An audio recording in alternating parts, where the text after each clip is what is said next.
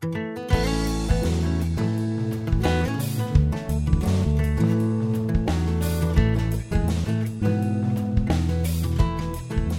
everyone, it's Aunt Fernita and we're studying Lesson 5, Lost and Found. The message is we can serve God wherever we are. Our memory verse this week is from Deuteronomy chapter 10, verse 12.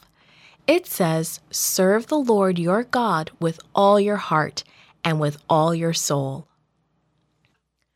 Do you ever feel that adults think you're too young? Do you wish that they would let you do something really important? Could you do a good job on something important?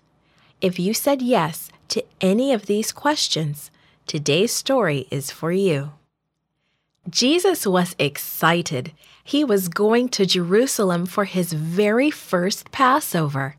Every year, Mary and Joseph went to Jerusalem for the Passover, but Jesus had always stayed home. This was to be his first visit to Jerusalem since he was a baby. Jesus did not know it, but his parents were nervous about this trip. They remembered how King Herod wanted to kill him when he was a baby. It was fun to visit with his laughing cousins and friends. Everyone jamming the dusty road was in a festive mood. At times, Jesus walked among the women and children. Sometimes he walked at the rear with the men. Soon the group from Nazareth came closer to the city. Then everyone began to sing a very old, much-loved song. "I rejoiced with those who said to me, 'Let us go to the house of the Lord. Our feet are standing in your gates, O Jerusalem.'"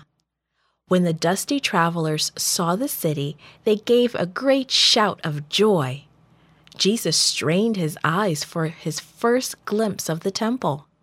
Then he saw it, a mass of snowy white marble and gleaming gold. The family soon found a place to stay. Then Mary and Joseph took Jesus to the temple for the evening sacrifice service.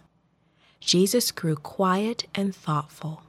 For the first time, he saw the lamb on the altar. As he experienced the Passover, Jesus began to realize that the sacrifices pointed to him. He would someday serve as the Lamb of God, dying for the sins of the world. When the great festival was over, the crowds packed up and started home.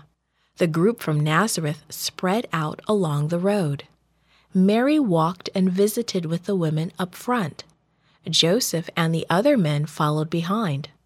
The children ran back and forth between the two groups. That evening, when it was time to set up camp, Mary called to Joseph, "Have you seen Jesus?"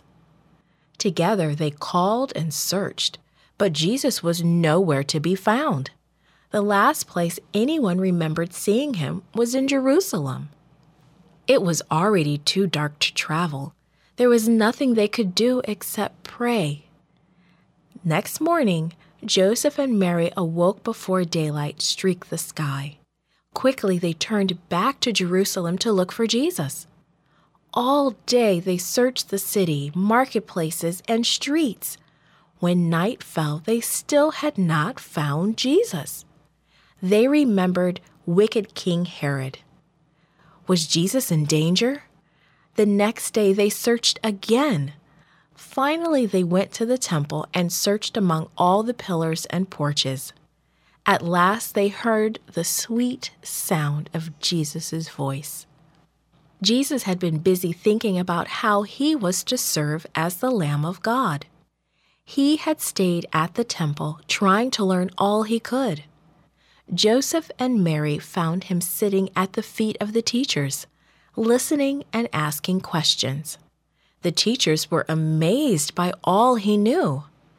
"Son," Mary exclaimed as she ran up to him, "why have you done this to us? We have been terribly worried. We searched all over trying to find you." Jesus looked at his parents in surprise. "Why have you been looking for me?" "Didn't you know I had to be in my Father's house?" he asked.